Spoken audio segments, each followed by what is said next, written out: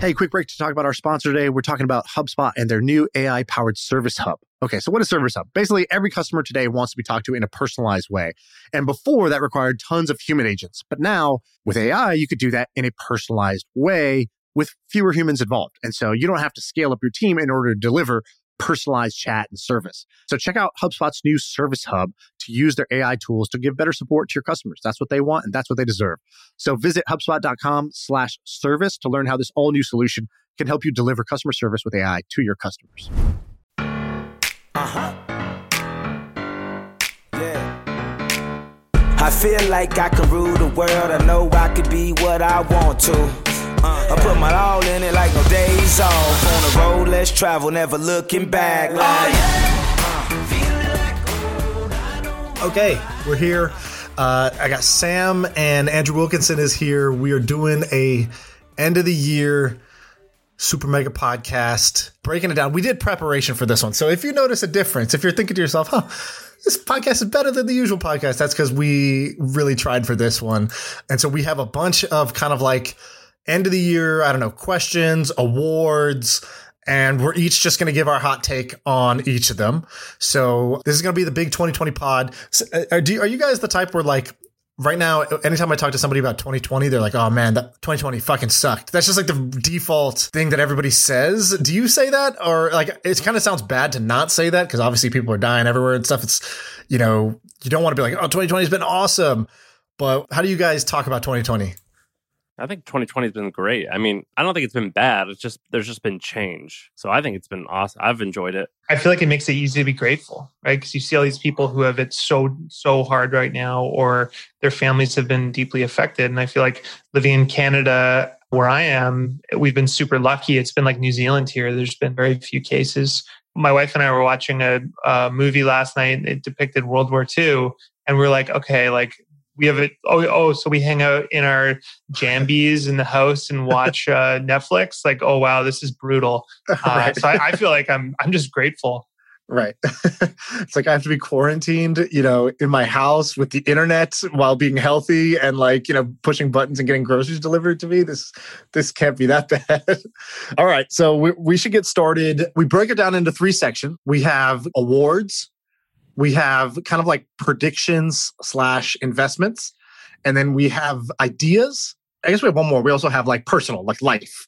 And so we're going to go through all 4 of these. And I don't know how long it's going to take. So we should get started and we should go for it. So without further ado, and by the way, these are called the Millies. If you're listening to this, you don't have the video. Abreu made me a special background. It looks like the Oscars. And it's called the Millies. This is our annual award ceremony. And so we're going to go through the Millies first.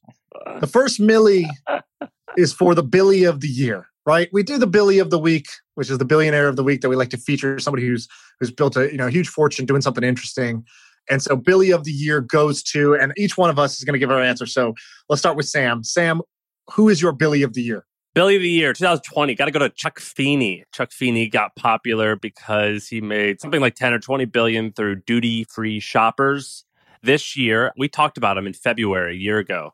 Officially has given away his entire fortune other than $1 million and a San Francisco apartment. And so he's the Billy of the Year because of the giveaway or because he gave it all away. I like guys who can make it, and then I love the idea of giving it all away. And he did it all in one lifetime. I like it. Andrew, who did you have as your Billy of the Year? Mine was Mark Leonard. Do you guys know who Mark Leonard is? Canadian Constellation Software? Yeah, exactly. So he's super interesting. This is a guy who's just gotten onto my radar over the last year. He's worth $1.9 billion. He founded Constellation Software, which is like the OG SaaS acquirer. So like over the last 5 years, I think every single person in the world has realized software businesses are good businesses. Everyone's trying to buy them, paying crazy prices. This guy's been doing it since 1995 from up here in Canada. He's been focusing on super boring verticals with low competition and high switching costs. So all the businesses are like software businesses for like car rental companies or government, hotels, mining, just very niche, odd businesses. And they basically go out, golf course management, like you name it. And they have high switching costs. So they're businesses that don't have competition from VCs. Nobody ever changes. They have really lucrative service contracts. And so he's just been compounding this business for like 25 or something years And what's so interesting about this guy is that he's like completely anonymous. So if you Google him, there's one photo of him in which he has a huge Gandalf beard. So you can't even see his face. And other than that, there's no public images I've been able to find. He's totally private. He doesn't do interviews. There was an interview like 2 months ago, and all the value investing nerds freaked out because it came out. And within a week, it was pulled. So this guy's just like super private. And I just think that's really cool that he's worth $2 billion and walks around with nobody knowing. Super cool. I would have proposed one more, and Andrew's Canadian, so I'd bring this guy up. Jim Pattison. You know Jim Pattison? Yeah, I know his number 2 guy. They're amazing. I've just discovered him this year. We talked about him. I like that guy. He's, what do they call him? Like the Warren Buffett of Canada. He's kind of like that. The best story about Jimmy Pattison is they own a sign business up in Canada. Pattison, I think it's called Pattison Signs or something like that. Like every bus stop, every ad you see up here has their logo on it. And they were trying to figure out how to break into the United States.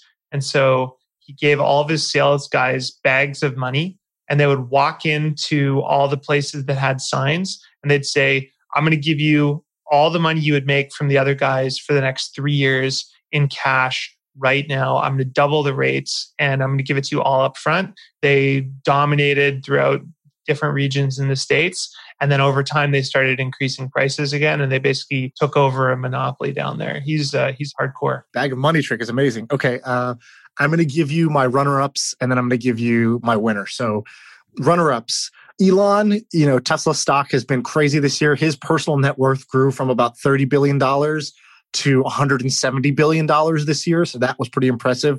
I bet that you're now going to say Chamath.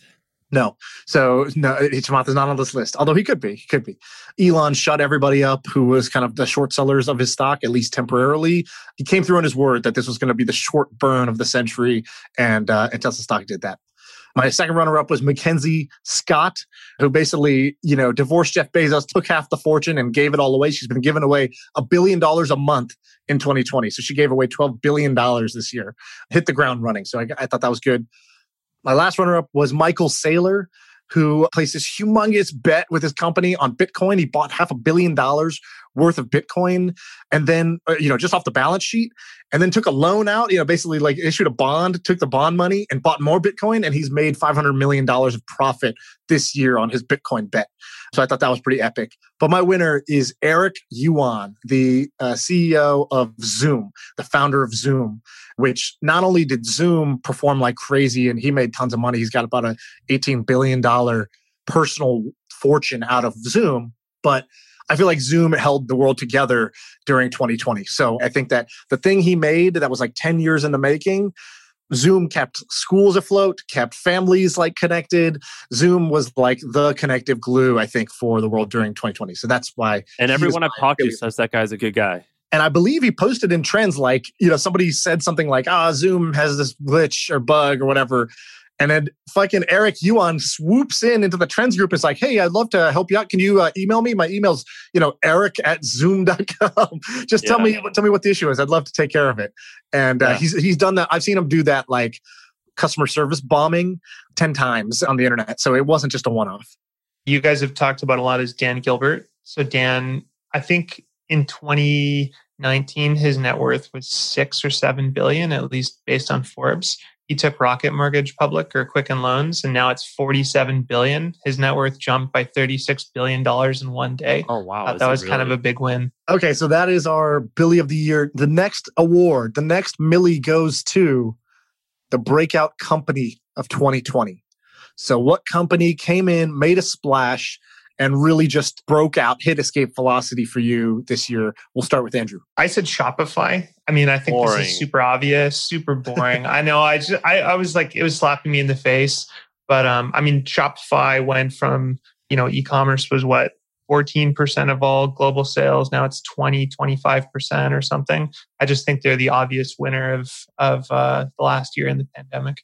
I'll go with Hopin. You all know Hopin? Yeah, Hopin, the digital events platform. Like only 11 months old, I think, launched in 2020, raised a lot of money. They're going to either be huge or they're going to go out of business in the next 3 or 4 years, but still break out nonetheless. We had the guy, I forget his name, the founder on the podcast. He hired like 250 people in 6 months He seems competent, and people seem to like working there. So I think that's the breakout company of 20. Hopin, interesting choice. I went with Moderna. So Moderna is the company that obviously fucking saved the day with the vaccine. But what's interesting is if you go back to Moderna, so Moderna had this technique where they were doing mRNA vaccines or mRNA-based vaccinations. And so this was kind of a new technology. It was not something that was very popular. It's not the sort of standard way to do vaccinations, to develop vaccines. They go public in 2018 for $18.60 a share. Fast forward to 2020, 2 years later, the stock price is at $18.89 a share. So they've, it's gone up like 30 cents in 2 years. And then as soon as the shelter in place gets announced, as soon as COVID is popularized kind of January, February, March timeframe, these guys hop in and they put the company all in to developing the vaccine for coronavirus. And they did it. The stock price is now like, I don't know, $130, $140, $150 a share. So it's gone up more than 10x this year alone.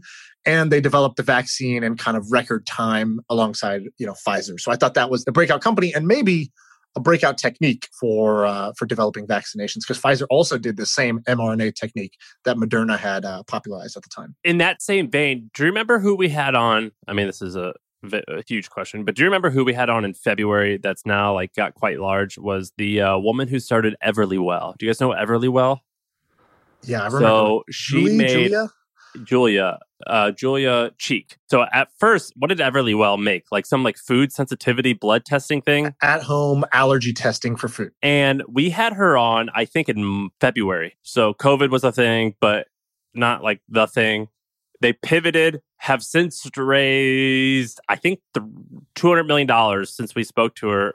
And it's a multi-billion-dollar company. But that was odd timing that we had her on in February. I remember you even asked her, you're like, are you guys going to do something with COVID? And she was like, well, this might have been off the record at the end. And she was like, yeah, we're going to do something. And I remember thinking to myself, you do food allergy testing. What the hell? What are you talking about? You're not going to be able to do this. And boy, was I wrong about that one. Yeah, so she had a good year. Probably the best year of any guest. Whose pick do we like the best there? So we had Shopify, we had Hopin, we had Moderna.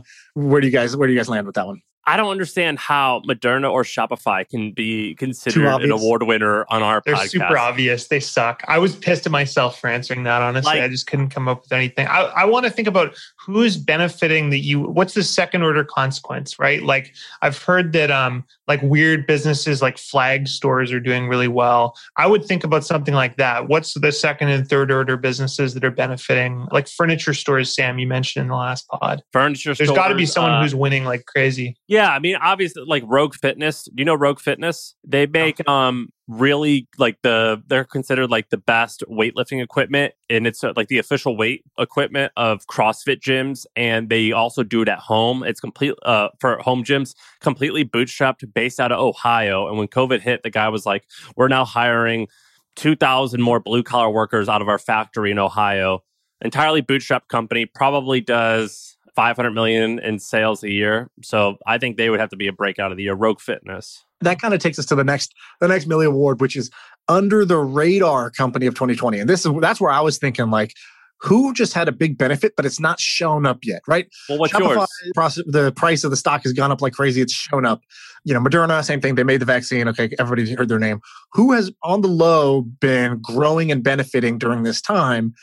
Well, we haven't heard the news yet. So who did you guys have for your under the radar company 2020? Sam, your turn. Calendly. And I actually had a conversation with Andrew about this. Remember when we talked about Calendly? Yeah. I think I was all about it and you kind of shot it down, right? I love it as a tool, but I think it's easy to copy and I've seen so many clones of it. That said, I mean, just the name being unique, I think there's a lot of value there because everyone talks about it. It's memorable. Whatever. But if it was called something else, maybe it wouldn't have done as well. So Calendly was started by a Nigerian immigrant. He's based out of Georgia, Atlanta, Georgia.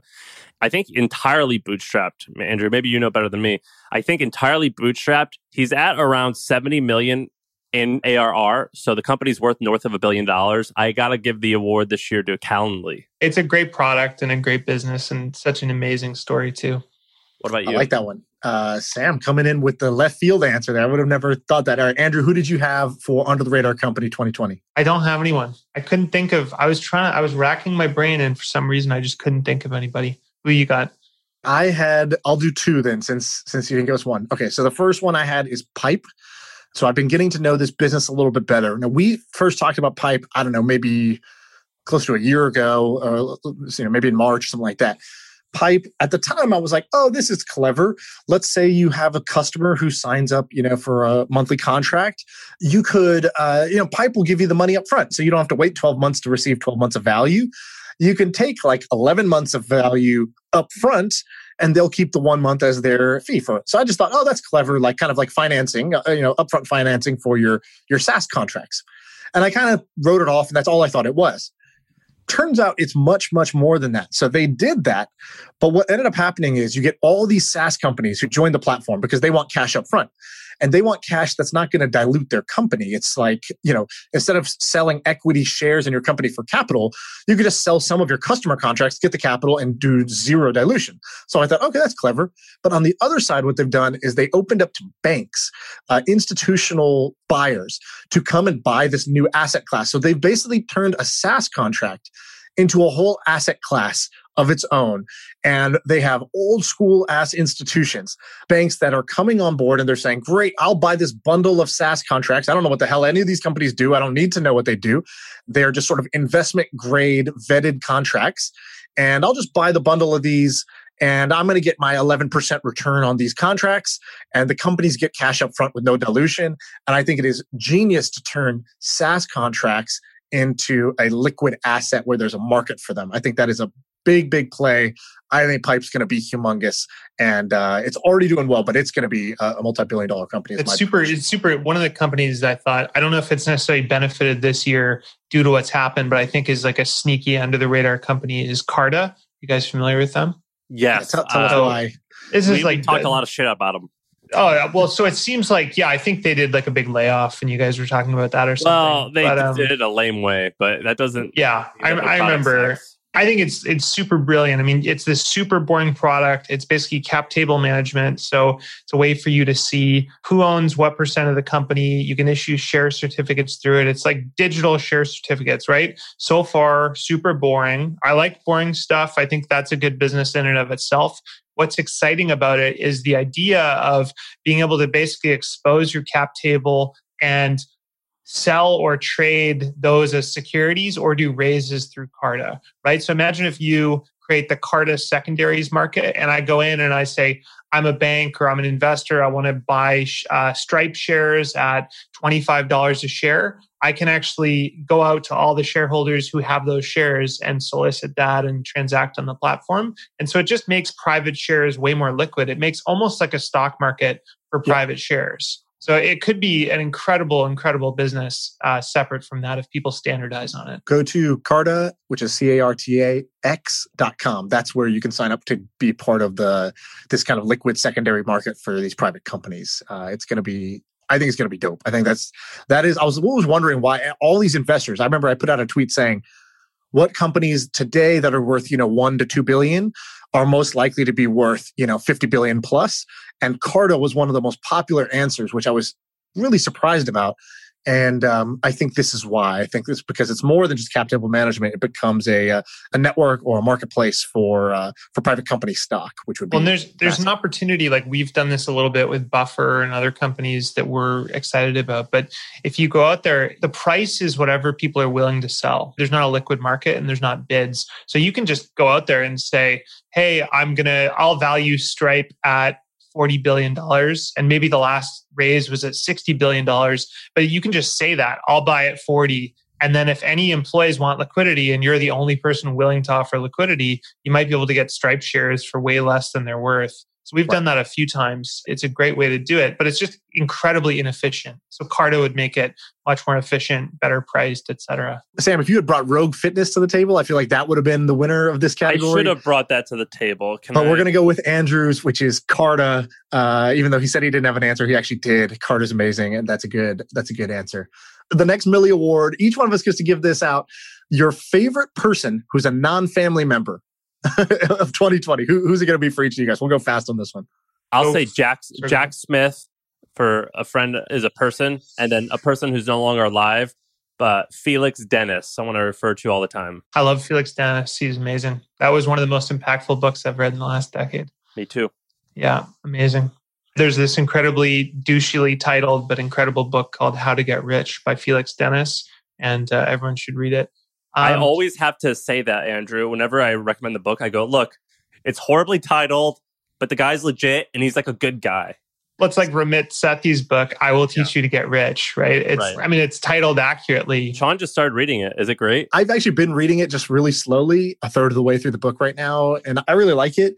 You know, he has this table at the beginning, which is like, if your liquid net worth is this, you know, you're in the like poor, somewhat poor, you know, you're in the lesser rich, the kind of rich, the very rich, the stupidly rich. And he has like all these tiers. And I was like, okay, I'm in the whatever, the somewhat rich or whatever it was.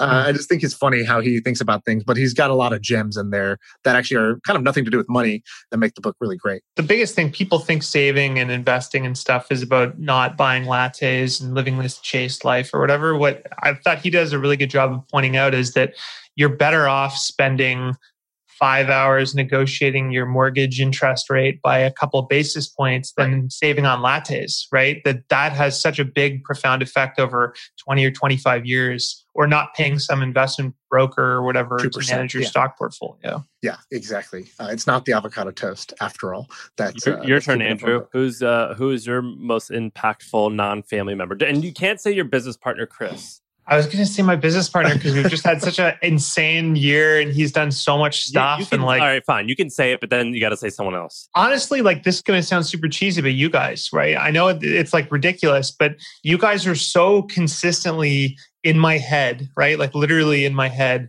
when I'm in the sauna, I'm walking, hanging out with my kids, whatever. And you guys are just consistently a great spark plug of ideas and interesting shit. So kudos to you guys. Thank you. All right. We humbly accept this Millie Award. Mine is J.A., who's my trainer. I hired a personal trainer in August because I was like, fuck, I'm just still fat. You know, why am I still fat? And then and he showed up, and I've had trainers before, but this is just sort of an example of like, the people make all the difference in anything you do.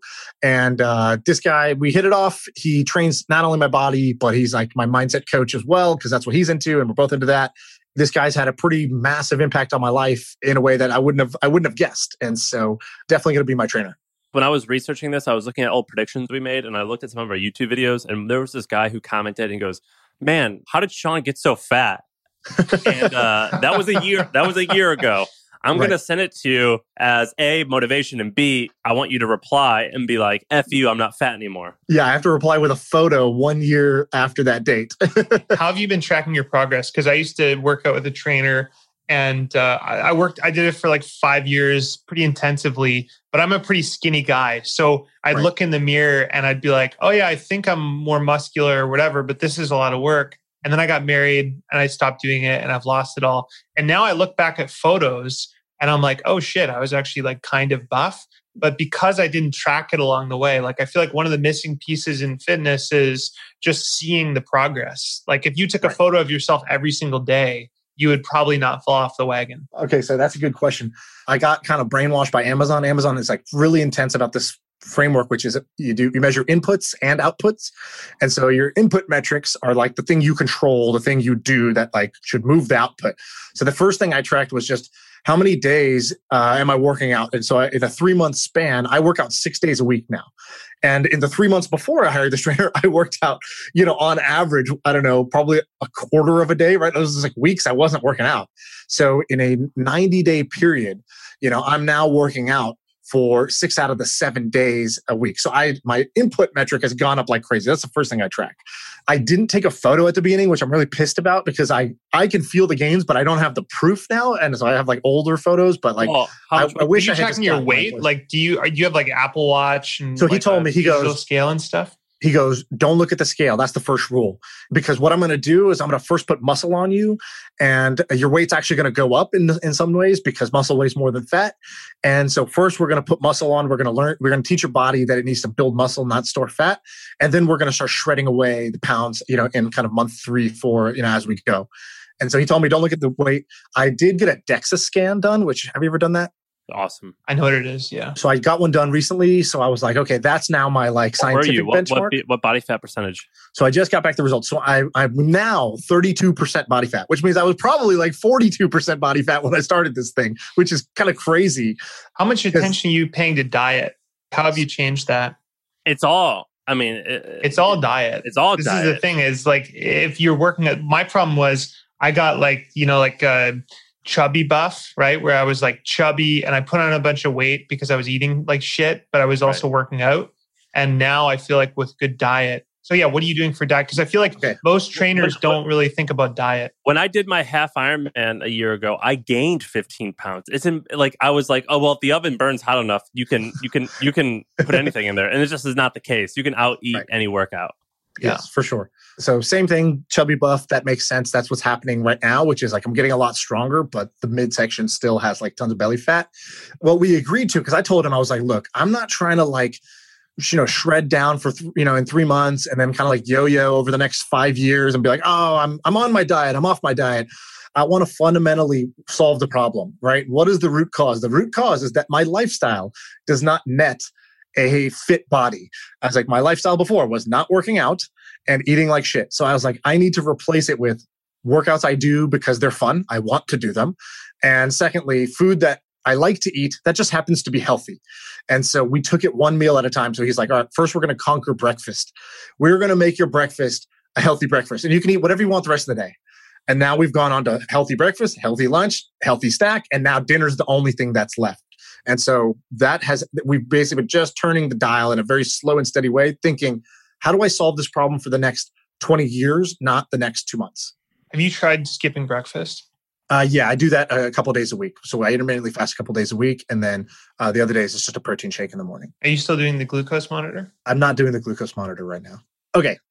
Detour on Sean's fatness aside, we're back. Your favorite tool, Sean? What was your favorite tool of 2020? Favorite tool I started using. Okay, so I had a couple of like kind of like healthy things, like the Wim Hof breathing method app, the 5-minute journal app. Good apps, good tools for sure. But I'm going to give it to a tool I just started using, which is called Pinata Farm. So have you guys seen this? Yes, awesome, love it. So it is a meme maker that is so good. These guys have been working on this for a couple of years. They're like guys in LA. This is the same sort of thing that I usually write off. I'm like, people in LA working on some consumer thing in stealth.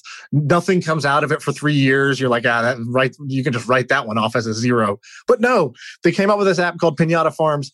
And it's a great way to make hilarious memes. You just cut out your head, you put it on any video. It has like text that can come in really easily.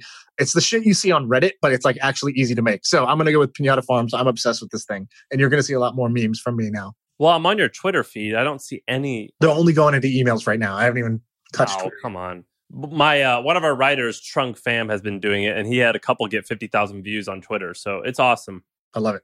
What'd you have, Sam? New tool. 2 of them, they're the same thing.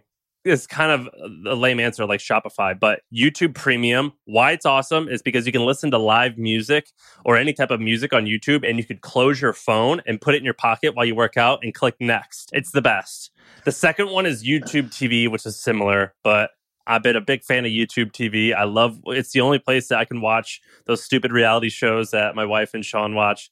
But YouTube TV and YouTube Premium, I think if I could only have Spotify or YouTube Premium easy. I also use both of those and vouch for it, and they need to sponsor this podcast because we're actually both genuinely big fans of it.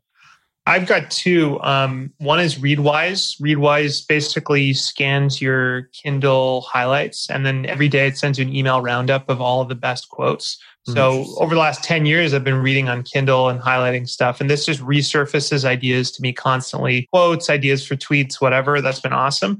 The other one I love is called Huff Duffer. And basically kind of in the same vein as YouTube Premium, when someone links me to like a lecture or something that I really want to watch, but I don't have time for, I put it on my Huff Duffer. And it's basically, it sucks the audio and it puts it into a custom podcast that's just for you. So you get the audio from whatever YouTube video you want. It's a great way to just consume long form audio content. It was made like 10 years ago by these 2 British web developers. And it's super ghetto, but it works great. It looks great. I'm looking at their website now. It does not look like they put a lot of attention into it, but it looks like it can get the job done. Maybe we need to buy it. It does seem interesting, doesn't it? Hey, let's take a quick break to tell you about our sponsor. It is a podcast that we want you to check out. It's called D2C Pod. It's hosted by Ramon Barrios and Blaine Bolus.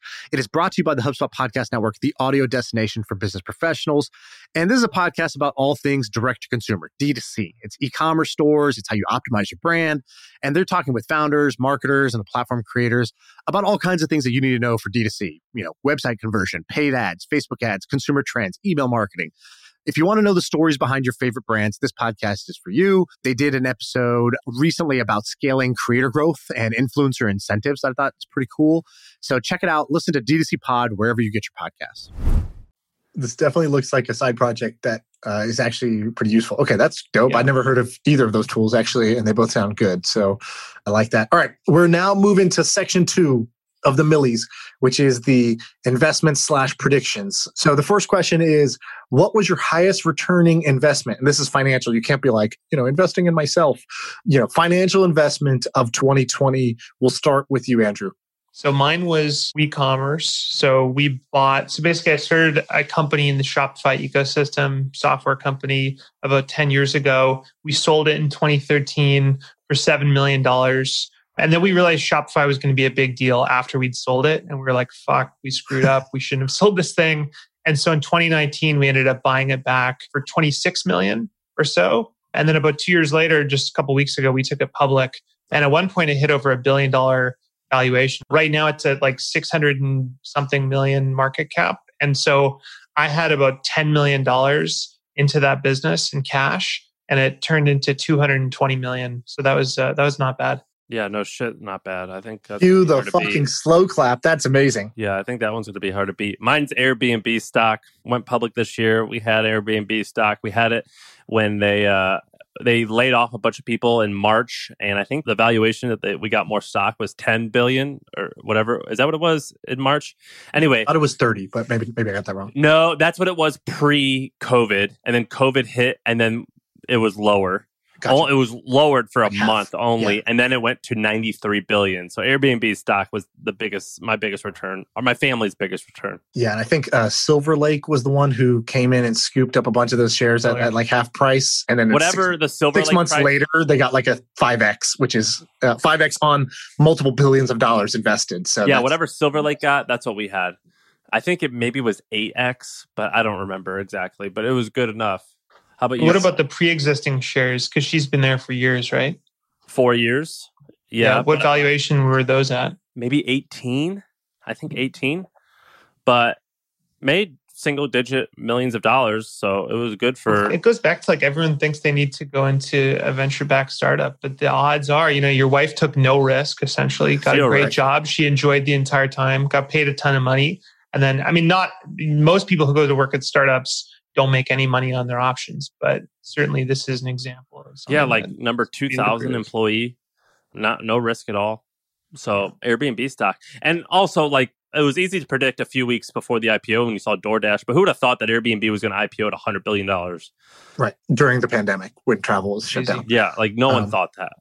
So I got lucky that my 3 biggest positions were basically Amazon, Bitcoin, and Zoom, which all did really, really well this year for various reasons.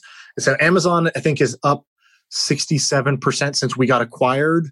The strike price we got acquired at was $18.50 a share, and now it's at like $3,200 a share. So whatever I thought we were getting bought for, we actually got bought for kind of like a 167% premium. In fact, the cash we took up front, I now wish I just wasn't cash. I wish it was just stock also, because that just would have been more.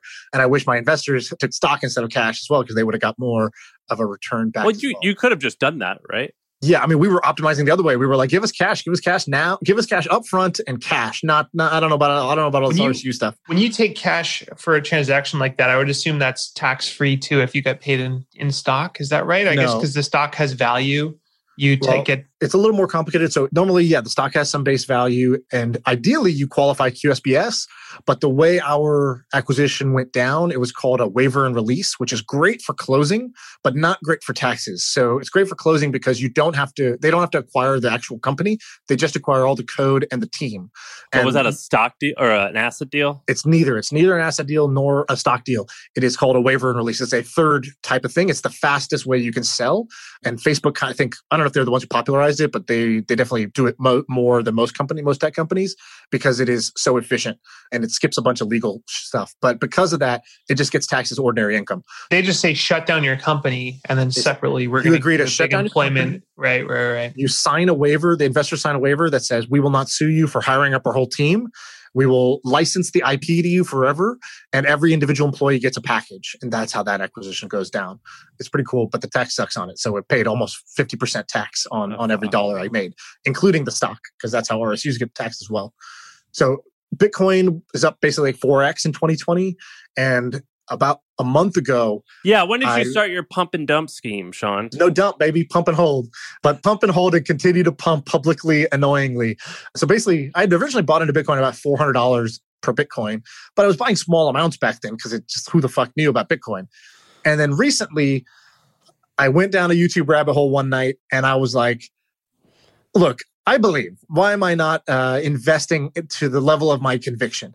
And so I started buying $25,000 a day, which was the max on Coinbase, and then $50,000 a day on Robinhood, which is the max I could do there, every single day until I accumulated a position that was 25% of my total net worth was moved into Bitcoin. And I was doing that at $18,000 a coin, which was almost the all-time high. And now it's at $27,000. So I'm glad I didn't dollar cost average in. I'm glad I didn't pussyfoot in. That has been good for me so far. How would you feel if it went to $10,000 right now? Would you still be saying, you know what, this is the right decision? Yes, I know it's going to go up. Well, yeah, exactly. Like I'm betting on a sort of like 5 to 7 year horizon. I just thought the time was right now because of a bunch of signals where a bunch of institutional capital is coming into the space.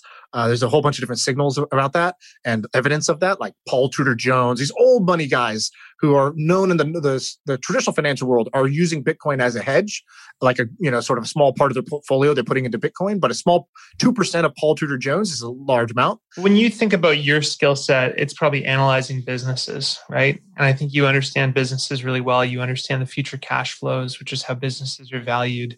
And when you think about Bitcoin, it's akin to you making a call like George Soros in the 90s and saying, the pound sterling is going to get devalued because of the Eurozone shifting to X and Y and Z. At the end of the day, this is like a currency or a commodity. Right. And I do kind of go like, is that your superpower? You are putting it in such an elegant way. I would put it, he finds interesting stuff and is reckless. I would say the one thing I do understand is actually I can analyze businesses okay. That's your skill set actually is like, what is the durability of this cash flow stream, or what is the value today of this? How would I, what are the 1 or 2 growth levers I could apply? I'm okay at that, but that's not my. If I said to you, there's 2 stocks, one's GoPro, the other is Apple. Which of these businesses is more likely to be around in 20 years and keep making more money? You're going to know, okay, it's Apple, right? Sure. GoPro is probably dead in 5 years. So the thing I'm actually good at is understanding network effect businesses. It's all I worked on in the Idea Lab was messaging apps, social networks, how these get valuable, what signals do you look for? And so actually the analysis of Bitcoin is not as a company. It is as a network effect. Money is, one of the largest, most powerful network effect projects that there is. And so what I looked at was a whole bunch of underlying signals, such as how many wallets have been created that hold over X%, how much of that money is moving versus being held, how much of Bitcoin owned today is owned at the price of today and not from like the early kind of miners who just accumulated a bunch when the price was really low. And so I looked at a whole bunch of signals, and what it showed me was that you have network effects are where the most value is created in business. The network effect of money is one of the most valuable network effects you can get into if you can invest into it. And then the last one is this network effect has gotten so much stronger in the last 3 years in a way that the price does not reflect. The network effect has sort of grown by 10x, and the price has only gone up like 2x from where it was at 3 years ago. And so I totally agree with all those things, right? I just go like, oh, wow, this sounds hard to analyze, right? And there's so many different ways it can go.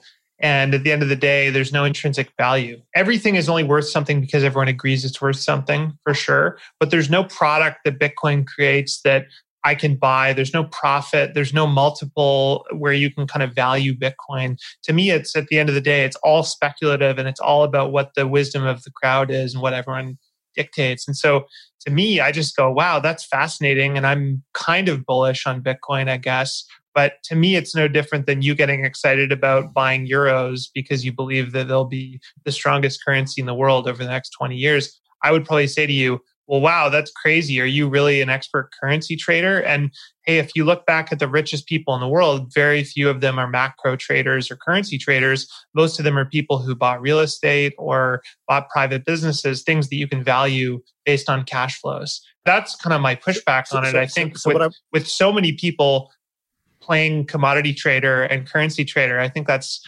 potentially a recipe for disaster. You can afford to. You could lose 25%. You'll be fine forever. I'm worried about the waitresses and the cab drivers who are doing the same thing. I agree. I would not advise other people to necessarily follow what I do. I'm okay. I came to terms with, hey, I'm okay with losing the full amount that I invested. I believe this has asymmetric upside. So I believe the most I'm going to lose here is 1x. I believe I'm more likely going to make 10x plus.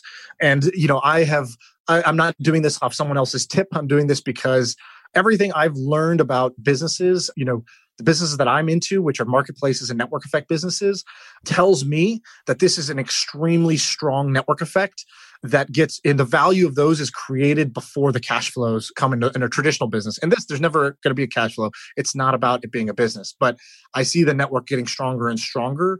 And I know that when these networks get stronger, it goes exponential. And so that was just my rationale for it. It looks to me like Facebook early on, but it's, instead of being a network about people, it's a network about money. The Bitcoin bros are going to roast us on Twitter. I'll just instantly say my next one. My best bet for 2021 is Bitcoin. Okay, what about for you guys? What is your prediction, best bet for 2021? If you were investing your money, for 2021, where would you put it?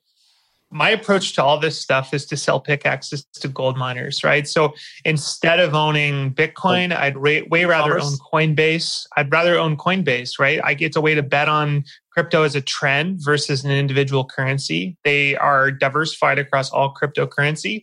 If you think cryptocurrency has a runway for 20 years, why not sell pickaxes to gold miners and make a fuck ton of money from all the speculation while taking no risk?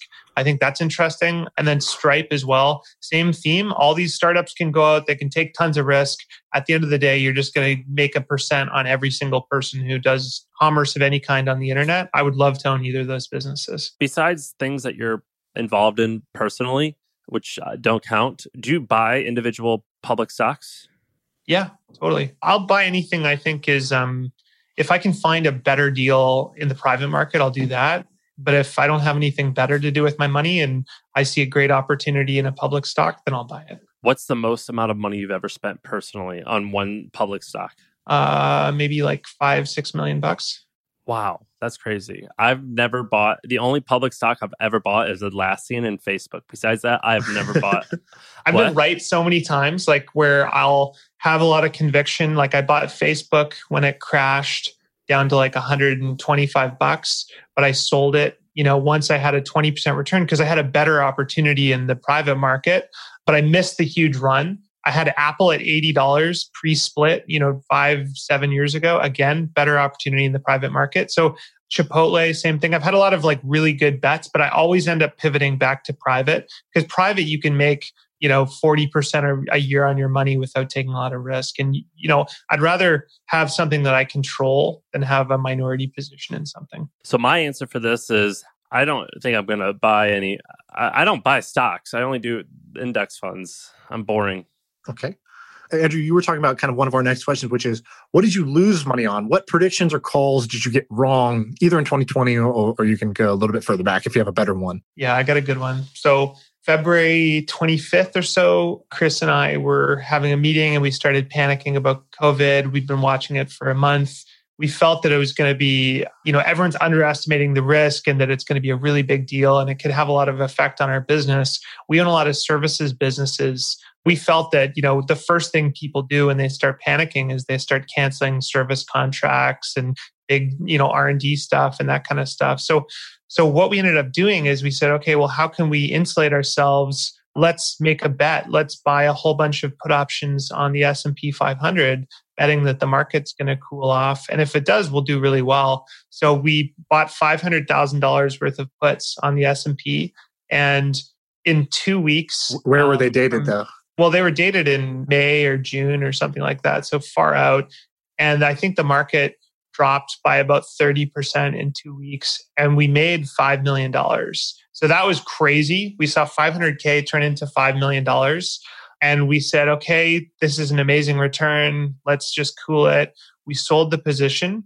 And then for 2 days, we kept reading the news. The news was so bad. And we said, we've made a big mistake. We bought this as an insurance policy. We don't have our insurance policy anymore. We should double down if we really believe this is going to get worse. So we bought $2 million worth. And then Chris and I looked at each other like two gambling addicts. And we said, let's double down. We have high conviction, just like Sean on Bitcoin. And we doubled down and we lost every single dollar of it as the market rebounded. Now, there's two ways to look at that. One is we gave in to like the gambler's fallacy and doubled down and stuff. The other is, hey, insurance doesn't always hit. Insurance doesn't hit. And when the bad thing doesn't happen, you don't get your payout. Well, the bad thing didn't happen and our businesses were okay. So that's how I sleep at night. Oh, you still made that was very $3 million. No. We put it all in. We ended up doubling everything back down into the bet because we wanted the insurance policy. And you usually go a little over too. You're like, all right, we put it all in and let's actually go a little further here so we're not break even. Yeah, we even lost our original investment. So yeah, that was my worst call of the year. So this question is, what did you lose money on and what predictions calls you got wrong? I'm going to tell you a call I got wrong that involves you, Andrew. And I didn't lose any money. I didn't have any money at play. But Supercast, I would have predicted that 2020 was the year that Supercast took over the world. What happened? It has not taken over the world. It's not done bad, and there's still plenty of time to win. I could have swore that Supercast was going to take over the world this year.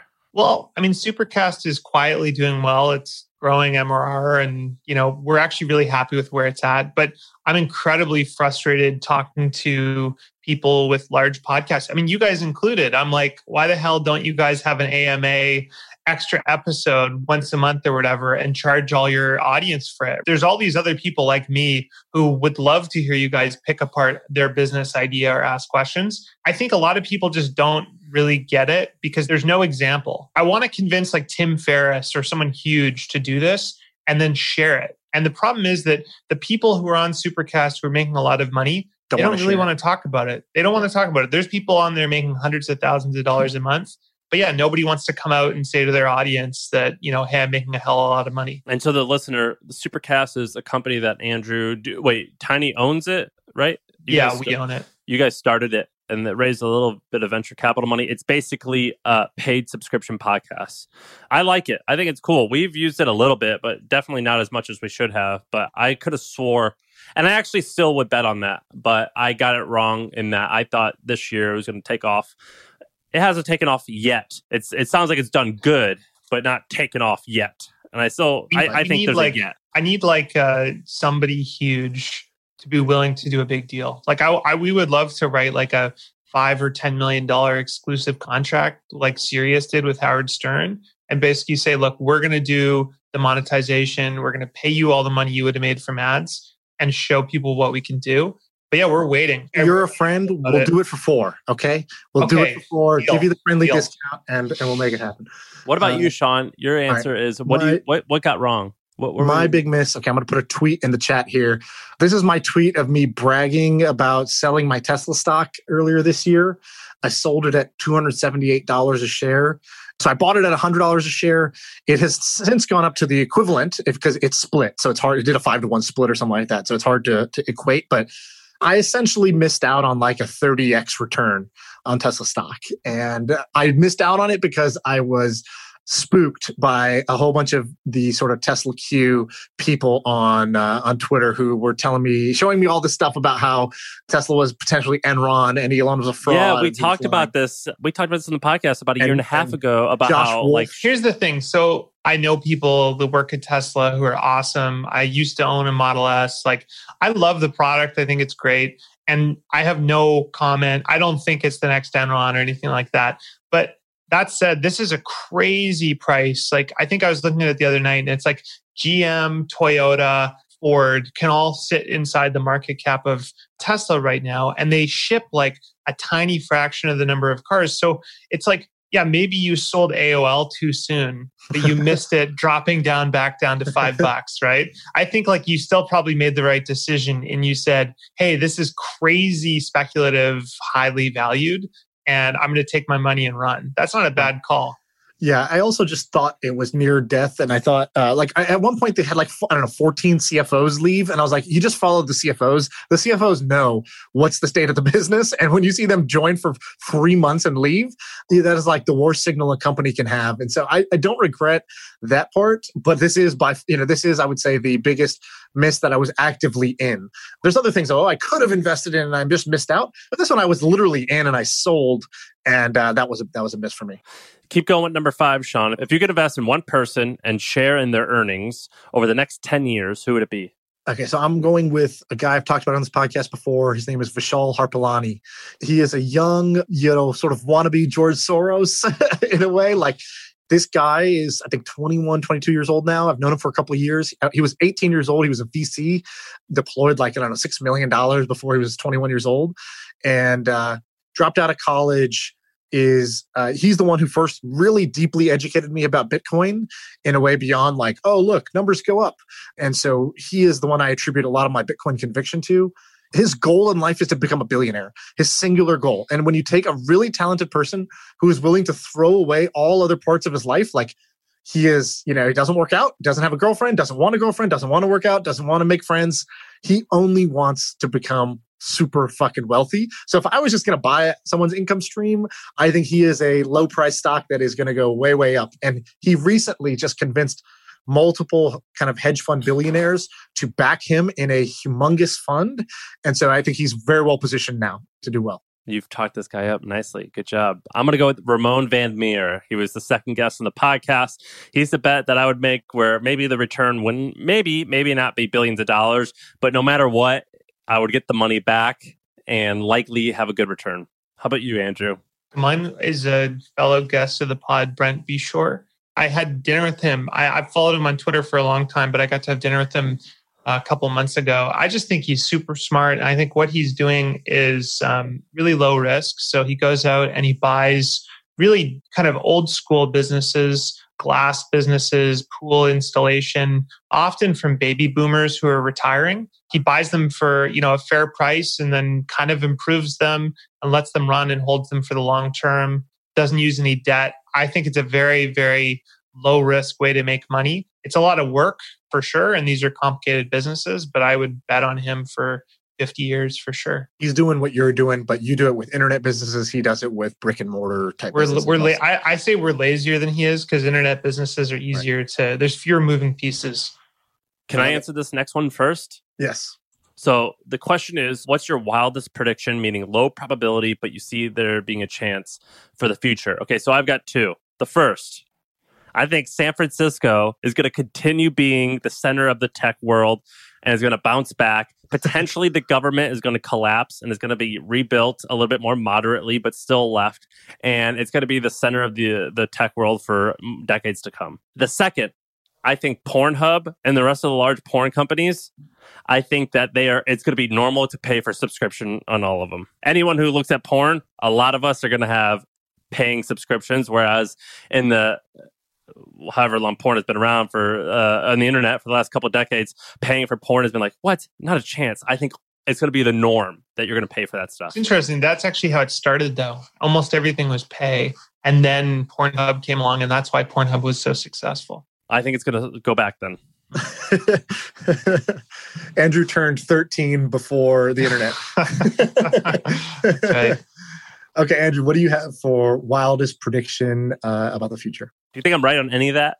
I think the San Francisco one I totally agree with in theory. I think there's always going to be there's something to seeing people in person, right? I'm not somebody who flies across the country for a board meeting or something, but when I want to meet someone and really trust them and get a sense of them, I like to do that in person. And I think at the end of the day, if all the VCs are still on Sand Hill Road, people are still going to kind of at the very least spend a lot of time there. It'll be the locus. That said, as someone who's built a tech company in Canada in the middle of nowhere, I think remote is the long-term trend in terms of operations and a huge advantage.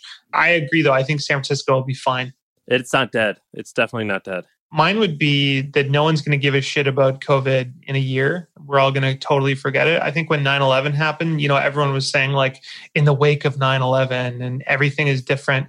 Within a year, people were back on planes. Yeah, there's a few different security measures, but life didn't change. No one lives in bunkers. ISIS isn't in the street in the United States. I think it's going to bounce back much faster than people think, and everyone's going to completely forget about it, and it's going to be a blip. Yeah, that was my exact one, which is a lot of people think this is the world will never return. And sure, some things are different. Like I think people will travel less for business because they're like, you know what? Like Zoom is now like not seen as a total, redheaded stepchild type of thing. It's considered normal. But I would say by and large, like the only thing that I remember changing from 9/11 was like TSA at airports. And that's because it was kind of like regulated in. It's not because society decided, hey, we are all going to do something differently. I think you can already see this, dude. If you go to like certain states, people are partying like crazy. People are, casinos are full, bars are full. People really just don't give a shit. And the pandemic's still going. So I think a lot of people in Silicon Valley keep talking about how it's all going to change. And I don't think that that's true. Which big companies will be acquired and which companies going private? Sonos will be acquired by Amazon. Sounds almost like insider info. That's such a boring. It's like such a non-event. You guys, Sonos is awesome. It's not awesome though once people make in-ceiling speakers that integrate with AirPlay and all these and Google and stuff. Sonos is going to become irrelevant very quickly, in my opinion. I think they're great because they've got like the receiver already in there. The setup process is so shitty. Exactly. This is why Amazon should own them. Yeah. Let's go to the next section. Ideas. What was your favorite idea from the podcast this year? So this one's from the podcast specifically, something you remember that comes to mind. We'll start with Sam. Andrew maybe doesn't remember this, but Sean reminded me a few days ago. Do you guys remember, how Mr. B launched a Clout Kitchen? We talked about that in February. Stu did. He totally nailed that. He predicted that, and he was totally right. That was one of the best ones. I also look back at our notes in February. We were talking about creating a variety of different card and collectible sites, and we talked about someone should buy heritage auctions and make it a little bit better. Well, someone ended up buying, what did they buy, Sean? PSA, Nat Turner. We nailed those two, and I think those are great ideas. By the way, I nominate that Nat Turner purchase of PSA as one of the under-the-radar moves of 2020. I think that was a absolutely brilliant move by the right person and has a lot of potential from there. Andrew, what did you have? Favorite idea from the pod this year? The one that I remember was always on AirPods. So this idea of being able to like kind of passively chat with your friends or whatever. It's interesting to me that nobody's nailed this that I'm aware of. I think Apple's best position, they had that shitty walkie-talkie thing. But I don't know if you guys remember, but in like the 90s, at least in Canada, we had these phones called mics. And you could basically walkie-talkie all your buddies. We call them Nextel, I think. Yeah, but no one's duplicated that. And it was magical, right? The idea that I could like hop on with my business partner, my best friend, and just be like, yo, dude, what are you doing? And have it know it's going to go through to him. I think it's super cool. Obviously, this is like Apple should totally do this, but I think that's an amazing idea. Right now, the limit of that is that only Apple can do it the way they implemented AirPods. So if they either change it or do it, that's the bottleneck for that one. Okay, I had one. Actually, Andrew, this is your idea that you gave on the podcast, and I think you are doing, which is the hyper-local newsletters. So creating a newsletter, I live in Lafayette, a city in California, and creating a newsletter for Lafayette, people living in Lafayette about Lafayette that just has kind of like one or two writers, and you're basically replacing the local newspaper through newsletters. I love this idea. I think I've asked you, can I invest in this idea? I think this is such a good idea that I would like... This is something I would go do if I wasn't super into what I was currently doing because I think this is brilliant. It's super cheap. It's going really, really well. We hired a CEO. We got a new, way more experienced editor. We've started rolling out and acquiring other publications. So we have the news, newsletter. And then we also have something called Tasting Victoria, which is all about food, which is like a big Instagram account. And then a few others. And then we've started monetizing it. So we finally have a salesperson and stuff. The big realization is, this has got to be a labor of love. It might break even. We might make a little bit of money, which I'm happy to do.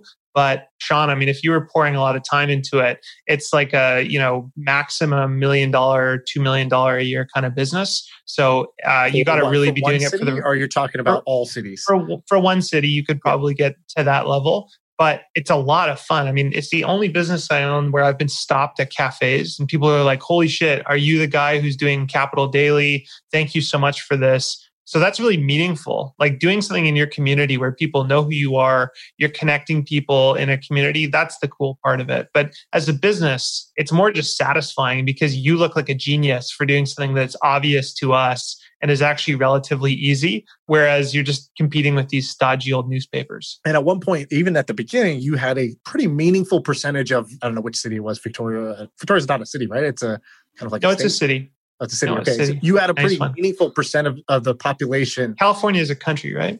Yeah, exactly. So it should be. Lafayette is like the United States. That's like on the East Coast. Okay. Look, Americans are not required to know about any other country. That's how it goes. We're just your hat. It's fun. We don't call it like the prime minister's suite. It's called the presidential suite. Okay, America trumps all. I think we even called the president's suite up here. I know. So we don't call it the prime minister's suite for a reason.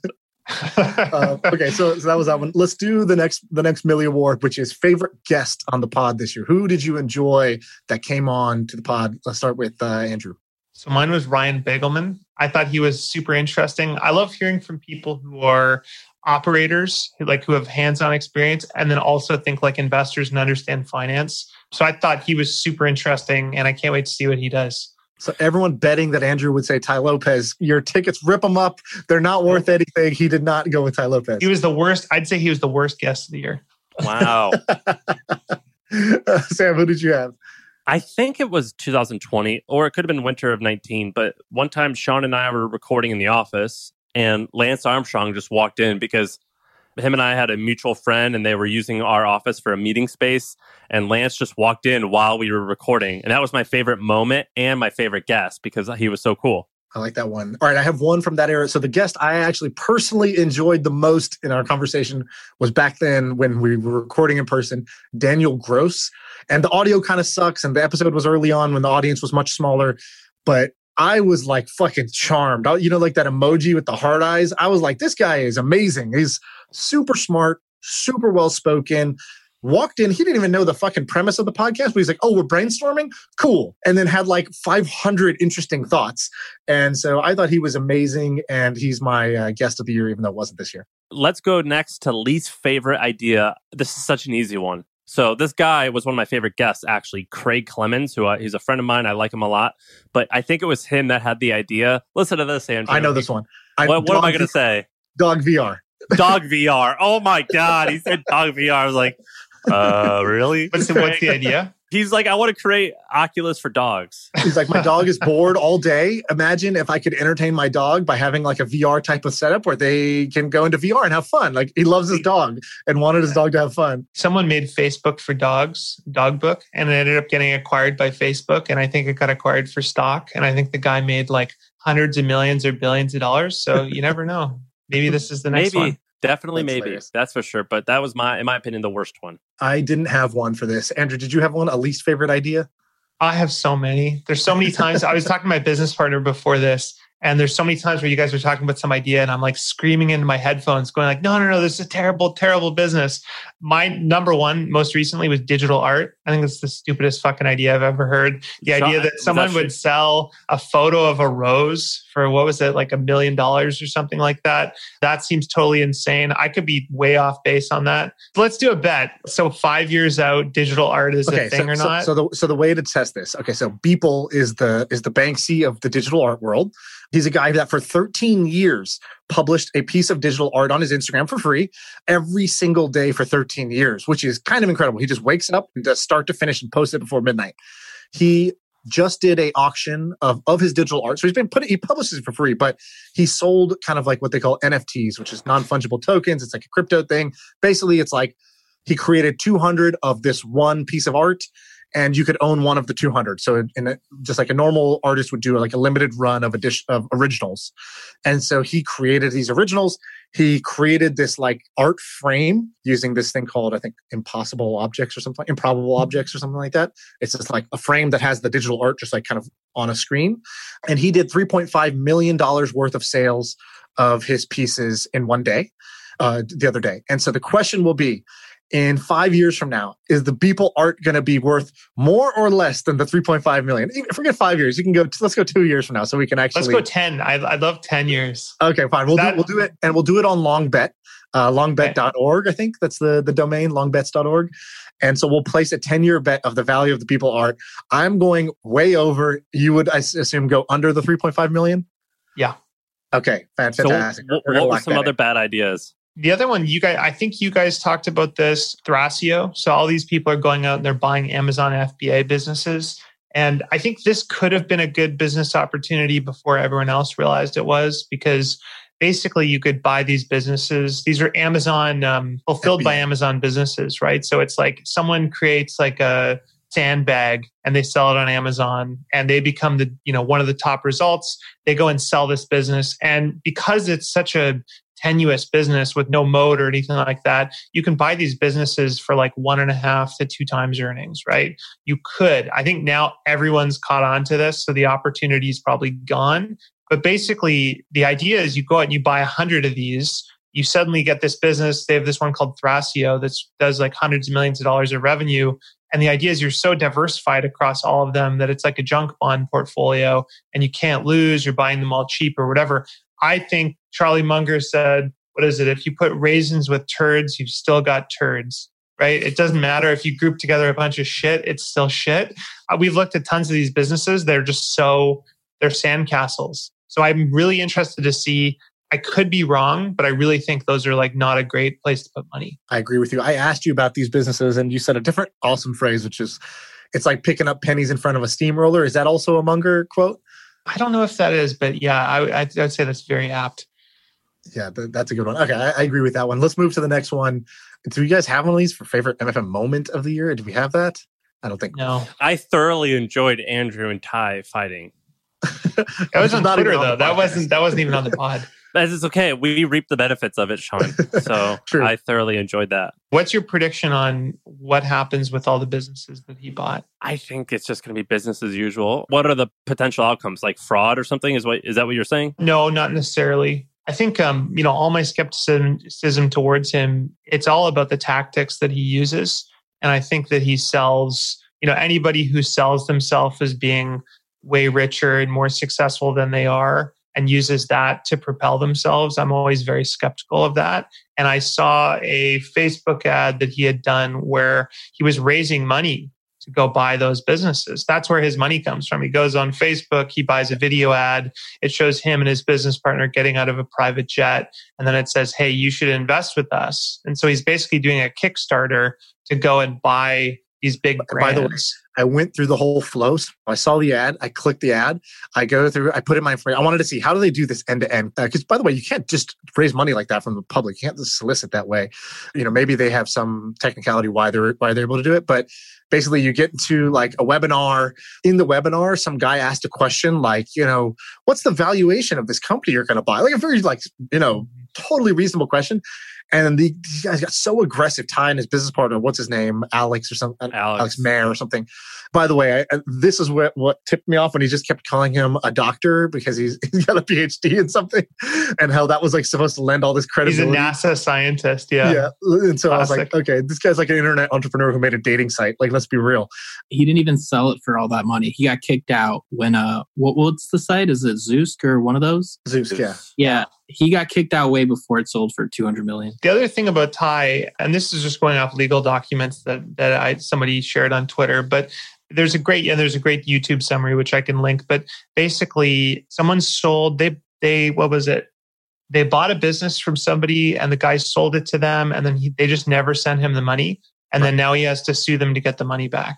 Right? That's not exactly a good sign. That's fully fraud, as far as I'm concerned, in my opinion, allegedly. I don't know. There's a lot of red flags with those guys. we should stop because Sam's friends with him and really likes the guy. So here's the problem. Here's the problem with guys like Ty Lopez. They're so much super fun charming. to hang out with. They're so charming. They're so charming until you do business with them. Look, I'm friendly with everyone. He was very nice to us. I definitely think there's tons of red flags in the way they do their business. I think that the business idea they have is actually a phenomenal business idea to take established brands and sort of very cheaply acquire the e-commerce rights exclusively. It's a very high upside, low downside scenario. So I really love the idea. I think that the fundraising thing they're doing is a little weird and a bunch of stuff he says is ridiculous. So, he's a ridiculous character that entertains me. All right, let's move on to this next question, which is best product or project you worked on this year personally. So we'll start with you, Sam. Trends. I did a marketing campaign that I stole from Sean, who he stole from others. Someone, and it was wildly successful. That's the best thing I did this year. Andrew, that was the email you sent out. Which you replied to, Andrew. I responded to. I was like, dude, you fucked up. Oh, no, amazing. You fell for the whoopsie sale? Yeah, so we made close to 7 figures in recurring revenue from that one email. Wow, it's awesome. So for me, the news thing was a lot of fun, but we did a deal. We bought Girl Boss, Sophia Amoroso's company. I know you guys had her on as a guest. Her and I have been friends for a couple of years. And it was so much fun taking this amazing brand and, a business that already had so much momentum and then just detoxing it off of VC money, right? So they'd raised a lot of money and then they're owned by Attention Capital and they're still kind of in hyper growth mode. And then when we bought it, we just said, hey, forget all that crazy stuff. Let's just do base hits and focus on the core of it. And so we're doing courses, newsletter, rebooting the podcast, just really, really simple stuff, sticking to the DNA before we go and we do all the more exciting projects. And I'm just having a blast helping the team there. We've got a really awesome team. And it's just, when you just hire all the right people and it just works and your thesis is right. That's what happened there. It was and you did the classic Andrew move. You put a job board on the website. Yeah, totally. And it's amazing. Like people forget that. They always think of it like, when you walk out of a grocery store and there's like chocolate bars and stuff in line. It's just that one more thing that you can easily add on to add extra revenue. I think that job board, it did $5,000 last month. We did $10,000 the month before. And we just used jobboardfire.com, which is like $100 a month to spin it up. And it's one of those things where you're like, wow, that plus some Upwork contractor to help us, administer it. And we made an extra $5,000. Like, why not? Amazing. Who's the CEO? We're just recruiting right now. We've got a couple candidates. Awesome. My answer for this is the All Access Pass I did. It was the hardest project I did. It worked. It was lucrative. It was fun. It was super challenging. I always felt like I can make content that is interesting to people. Like I really feel like I can be a great teacher to people just by learning myself and then sharing what I'm learning as I go. And this was like a boot camp for that. It was like, okay, for 90 days straight, every single day, you're going to do that. And you're going to be like militant about content. And it was hard, but fun. And so I'm glad I did that one. You still doing it? Like, is that going to be a business on go forward? No, I shut it down because it wasn't sustainable. I knew it wasn't sustainable, but like I was supposed to do it for 4 months. I did it for 3 because it was just super unsustainable. But I then pivoted it to doing it on a more sustainable basis, but for free. And so I turned off the revenue stream. I turned off a $50K a month revenue stream in order to do it for free to a larger audience. And the free audience is growing. Like we added 10,000 email subscribers in the last 2 weeks, which is great. It's pretty huge. All right, which one do you want to go to? What space/industry are you keeping your eye on for this 2021 year? Where are you sniffing? Andrew, where you were sniffing around Shopify back in 2010, 2013, that was the right place to be sniffing at that time. And that paid off big. Where are you sniffing now? This isn't really a space, but we're thinking a lot about failed startups, which is going to sound weird. Right now, there's not a lot of them, but I think there probably will be. I don't know when, but in the next couple of years. And one of the crazy things is when a technology company or a venture-backed startup fails, they usually shut down. So they actually throw away all their code. They throw away whatever customer base they have, and they just shut it down. And maybe they do an acqui-hire or people just go on to new jobs. And we've been learning about, well, what happens to those companies? They go to these guys who like restructure them and sell off assets and stuff. And so we've been thinking about, that it might be interesting to look at some of those businesses before they get to that stage and, try and find ones that are at scale. Because often these businesses have, got 10 or $15 million of revenue. and they're This just is thrown away. a topic that Sean brought up a while ago. Remember, you product hunt graveyard. And Andrew, you were actually the first person that told me about that, because I was like, hey, if I was going to buy a business, where would you go? And I was thinking about going and finding these kind of small niche businesses. And you said, hey, look, especially with your network, if you just go into your network of VC funded startups that have gotten somewhere, but not all the way there, you're absolutely right. I've been in that position where you have to shut it down. And it's like, you're literally just throwing away years of value that's accrued because it didn't hit the $1 billion. It usually didn't work track because of customer acquisition cost or something like that. Like, imagine if you are an influencer and you have this big audience in like e-commerce marketing, and you're like, oh man, I have 100,000 followers. If I sold them a tool, I could probably do that. I could do it for free because I've got this massive audience. And so you could go on Product Hunt, find something that's failed 6 months ago that's a simple marketing tool because they were trying to acquire people with PPC.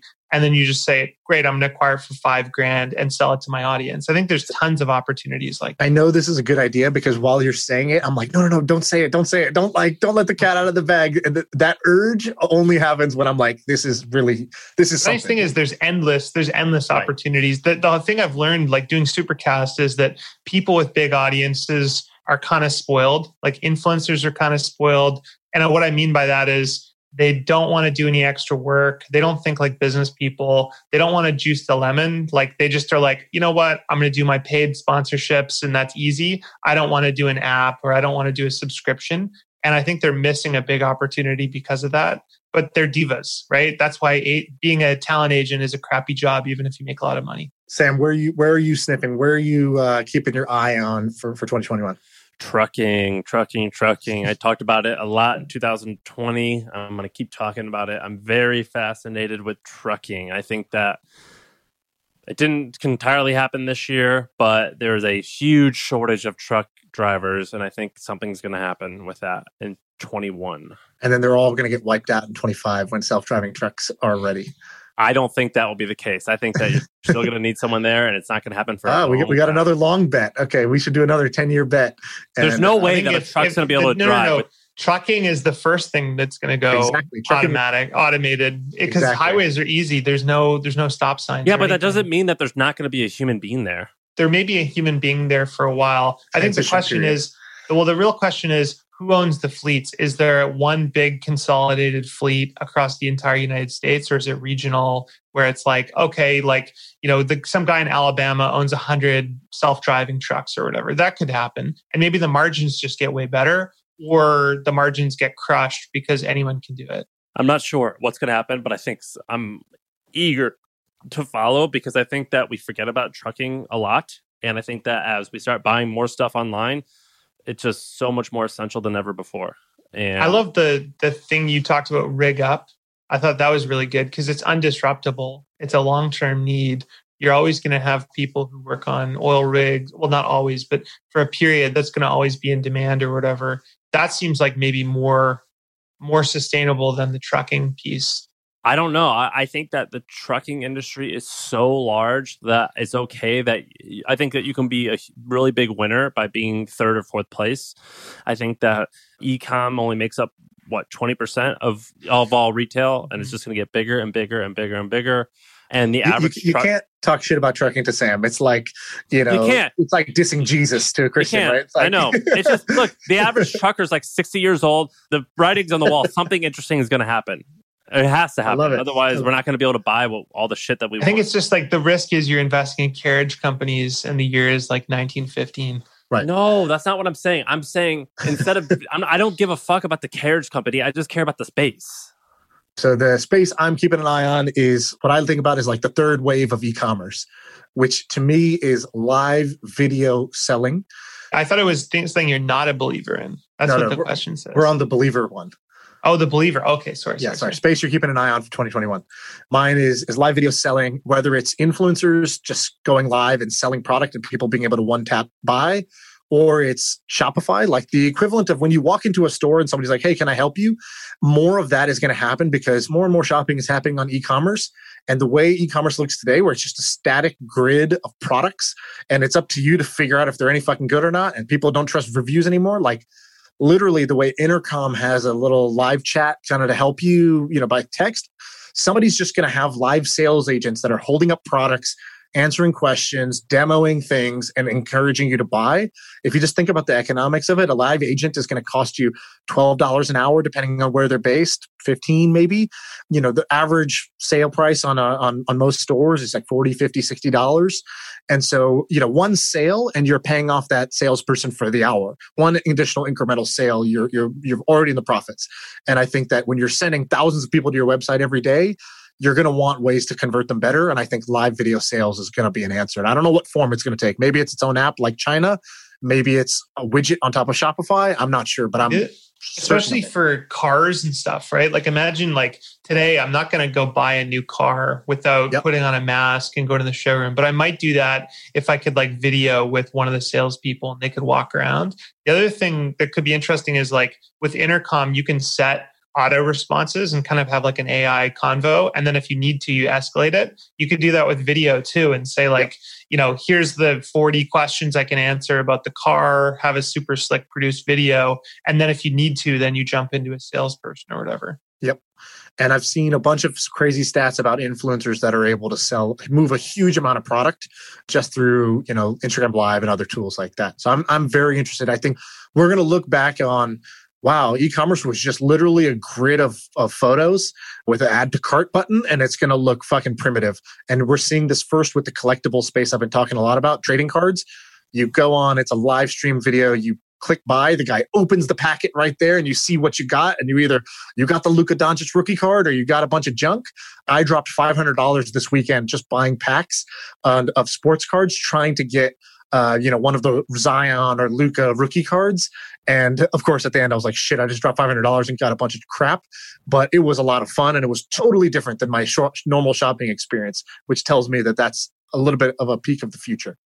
Can we move to the what's a popular trend this year that you're not a believer in? Because I have an answer that's similar to what you guys are saying. And that's that company called Fast. Do you know Fast? Yeah, I think this is the stupidest thing. I think that they are very popular right now. They've raised many tens of millions of dollars. I don't know how much, but a lot.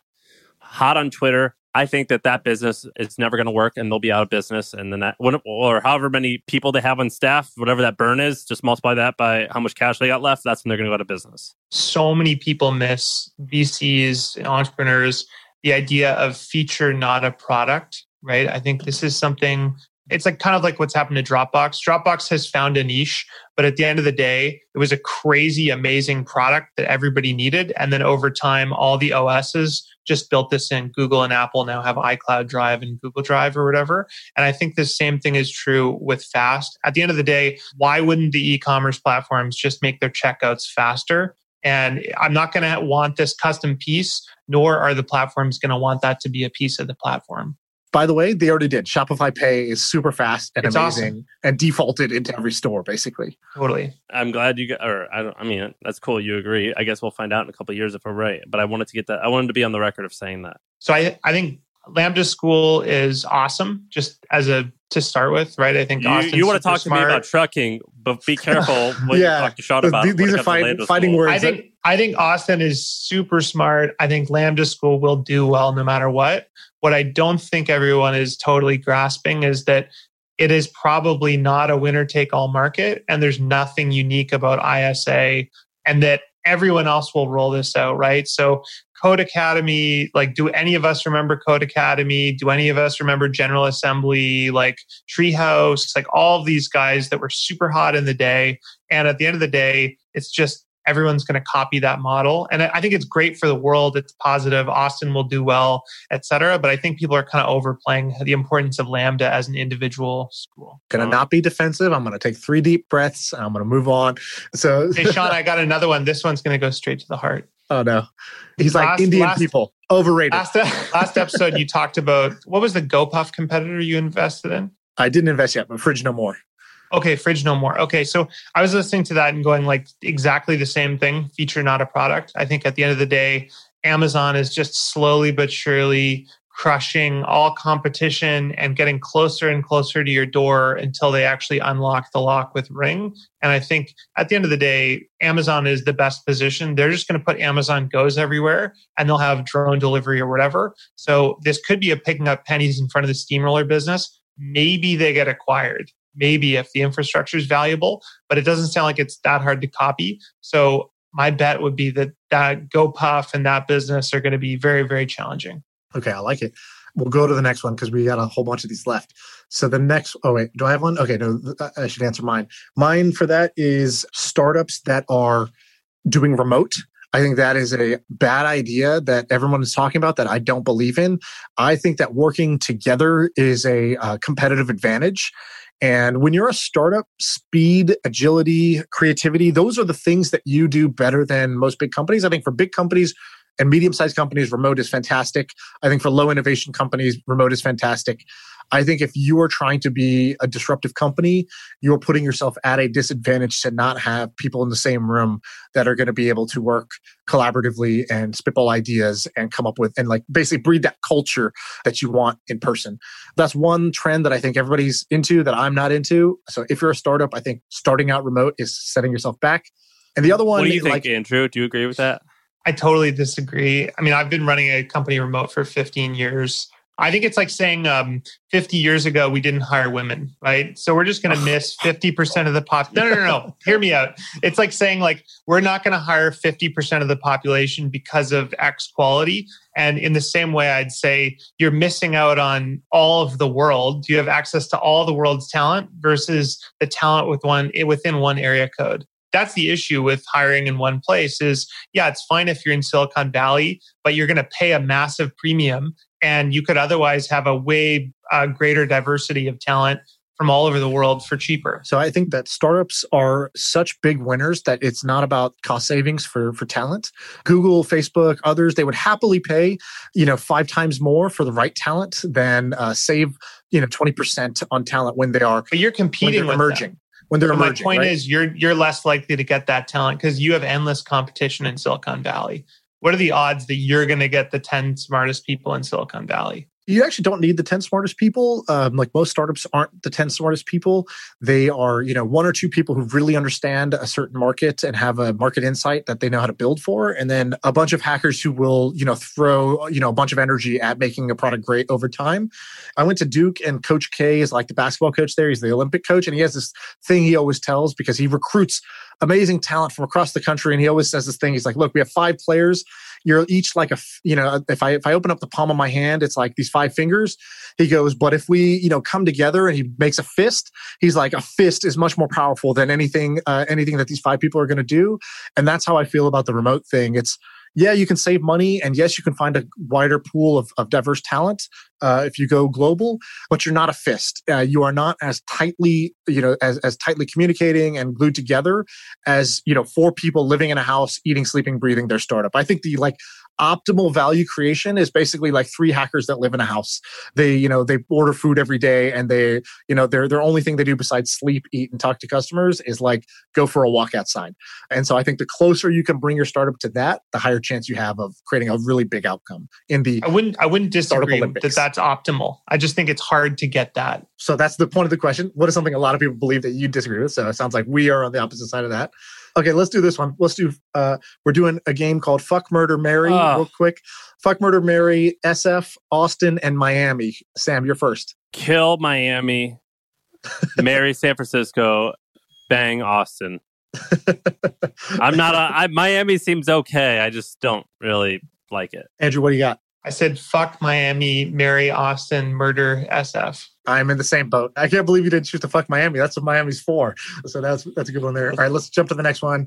Favorite podcast, newsletter, or Twitter that you recommend people should check out in 2021? What do you got, Andrew? So I really like this newsletter called The New Consumer by Dan Frommer. He's a former, I forget where he worked, but he's like a pretty famous journalist.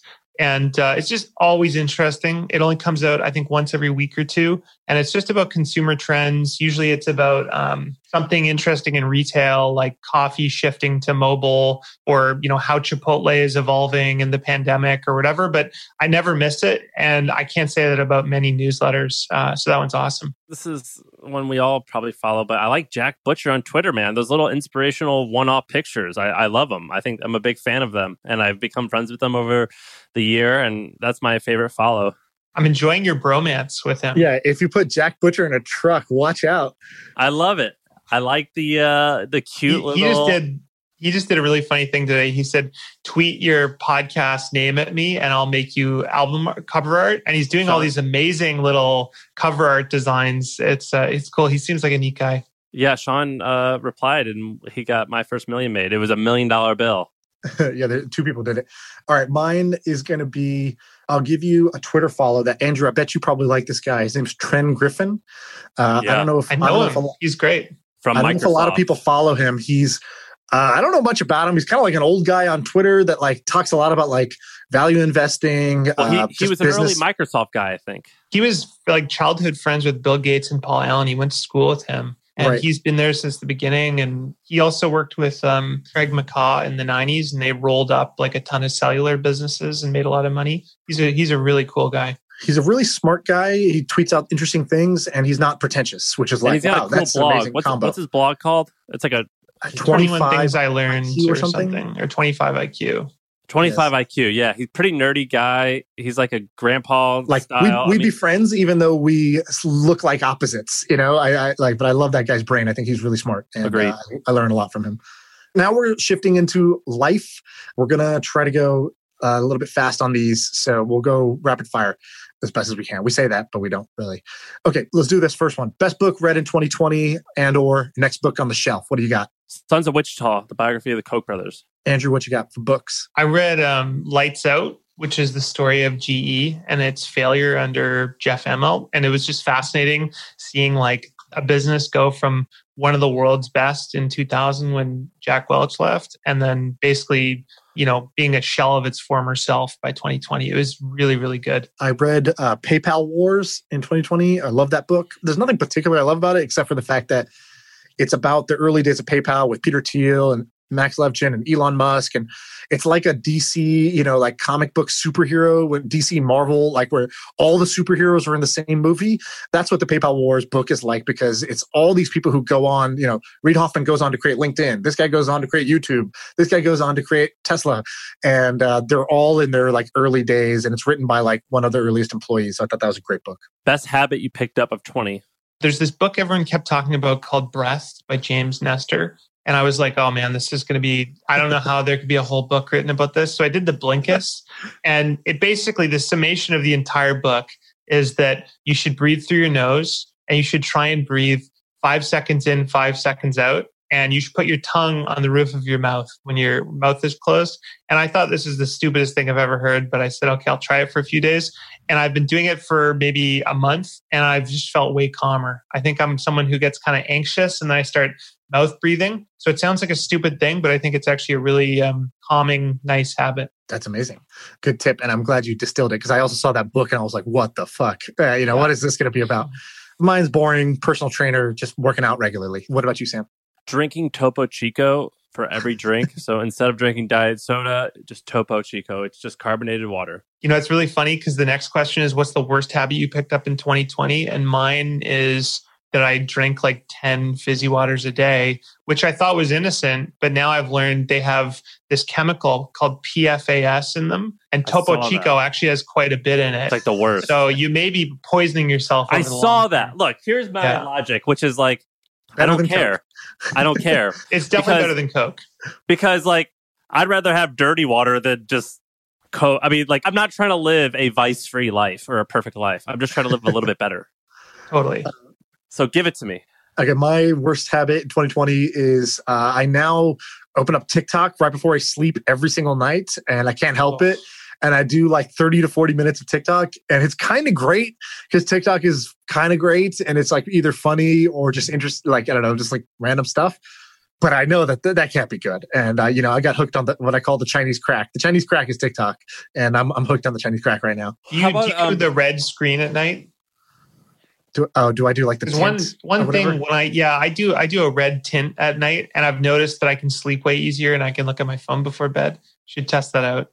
I always thought all these like kind of sleep like optimizations that people do, they just always seemed kind of wussy to me. Like, I got to do my night shift. I got to wear my blue blocker glasses. It makes perfect sense. No, it makes perfect sense. Seriously, I've noticed a big difference doing it. What's your pleasant surprise of quarantine, Sean? Okay, I'm going to mix this with the next question for me, which is food of the year. Pears. I'm eating a shit ton of pears. Pears are fucking great. Okay, pears, not an apple, not a strong taste. Pears are like, look, we're chill. We're not like trying to be the most out there fruit. We're just chill. We go great with a salad. We go great with goat cheese. We go great with just plain. Pears are the shit. And pears have been my pleasant surprise of quarantine 2020. I think we just found the moment of the year for my first million. This is the quality content people pay for. Dude, go eat a pear. Pears are amazing. You're going to eat it. You're going to laugh. And then today at the grocery store, people are going to be like, fuck it, I'll pick up a pear.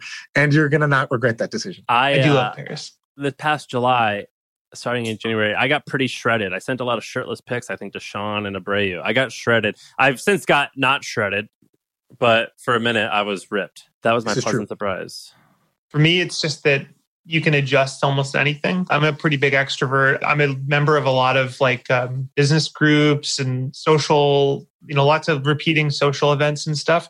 And losing that was super, super hard. But I feel like within about a month and a half, I almost forgot we were in quarantine and life seemed back to normal almost. So it's kind of neat just to realize that, you can adjust pretty easily to something. Also, not commuting. Commuting blows. Everybody knew it. Yeah. And now that I never do it, I'm like, you can't make me go back and do that again.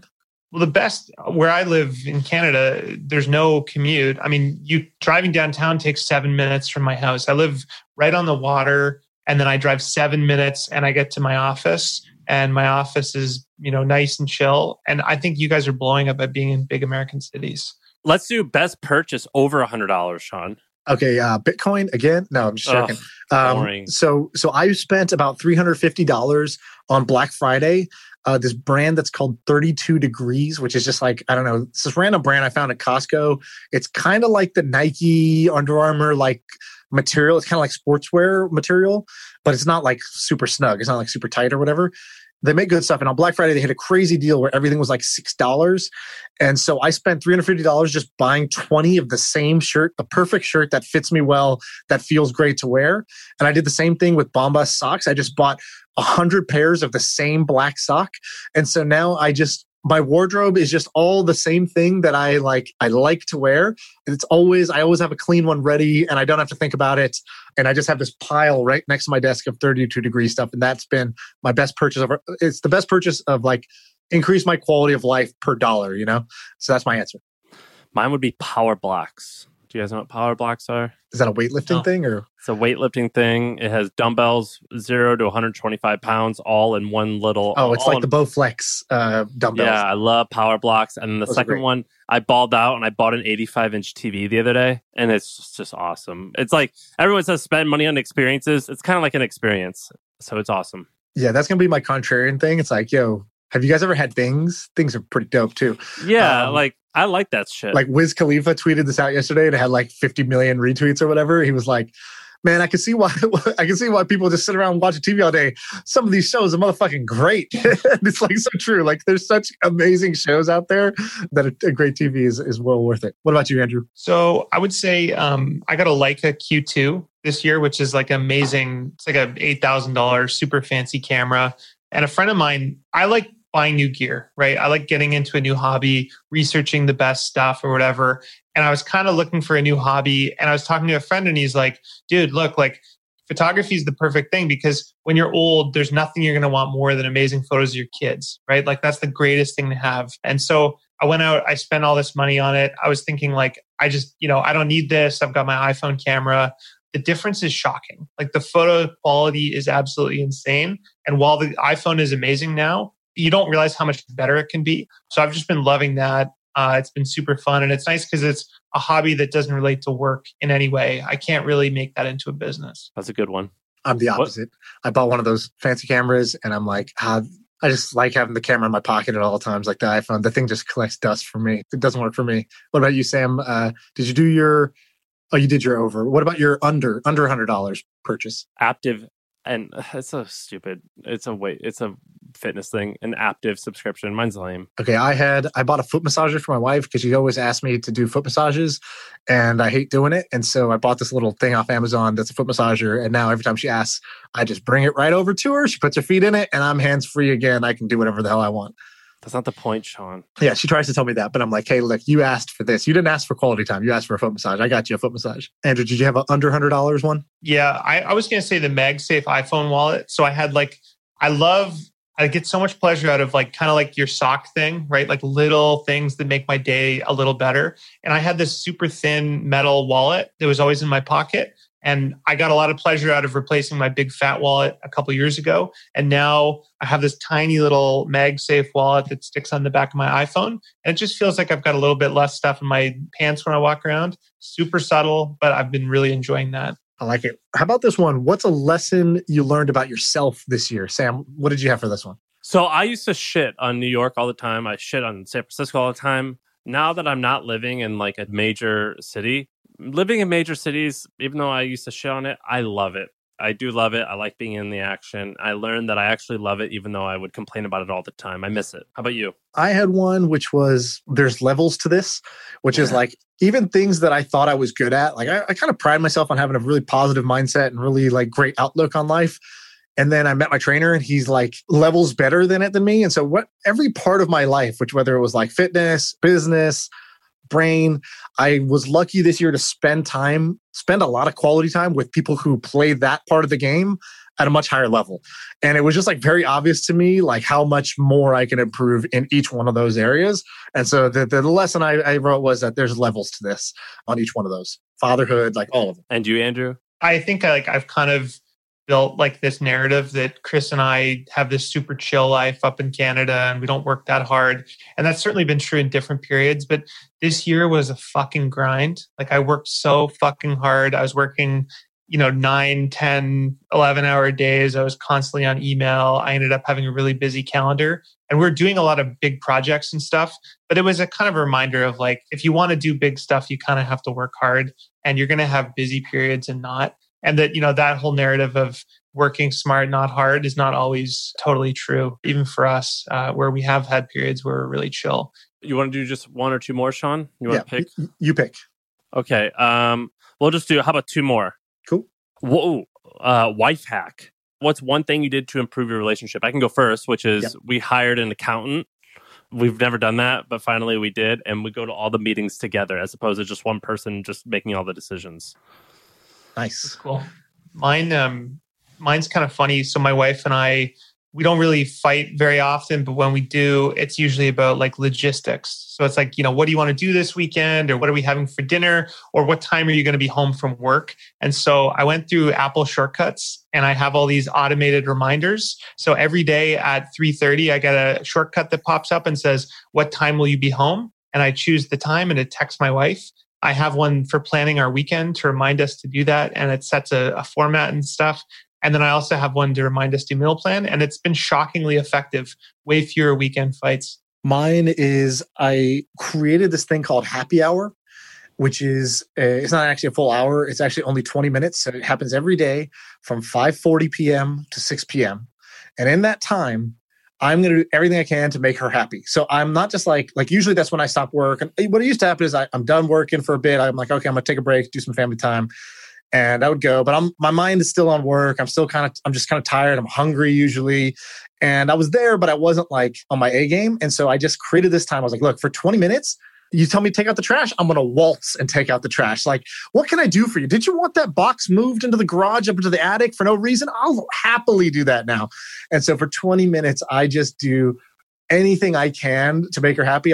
Her wish is my command. And she thinks it's kind of ridiculous. And I think it's kind of ridiculous, but it's kind of fun. And it's such a short amount of time that like, of course I can be amazing for 20 minutes. I can be like, the husband of the year. And so I do none of the things that annoy her and only things that she wants. And every day she plans out like, ooh, I'm going to have him like rearrange those plants that are annoying me.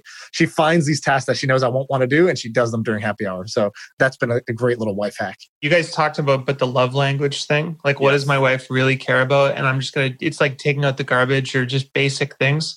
That stuff is so important. So we're at the last question. This one is going to be a fairly big. Andrew, you'll go first, which is resolutions. What do you want to get done? What do you want to do in 21? You know what? I've been talking a lot about this, but I want to do no calendar for the whole year. And that doesn't mean no calendar. What it means is if someone emails me and they want to do a meeting, I'm not going to agree to a set time. I'm going to say, call me on this day, anytime after 9 or whatever. And I'm going to see how that works. Obviously, there's exceptions. If someone who's some big shot needs to talk and they want to set a time, I'll do that. If I've got a board meeting I have to do, I'll do that. But I really want to get away from having a calendar. I think my calendar just breaks up my day and kills my focus and my flow state. And what about you, Sean? I don't do resolutions like that. I don't wait till the new year, basically. So like anytime I realize something, I'm like, okay, that changes like now, not like on January 1st. But I would say I have some like intentions or some focuses. I do this thing. I'm going to publish it actually, but I do this thing that I had learned from this book called Design Your Life. The book is whatever, but like this exercise is really good. And basically it's like, look, everyone's life, like the things you care about fall into these like same 4 or 5 categories. It's like work, health, love, play. And I added one last one, which is like self-respect. It's kind of like, what's the reputation you have with yourself? And so every year I do a reflection at the end of the year. I did mine yesterday. I scored myself on each one of them. I look back at where I was at last year, what I scored last year, and what I scored this year.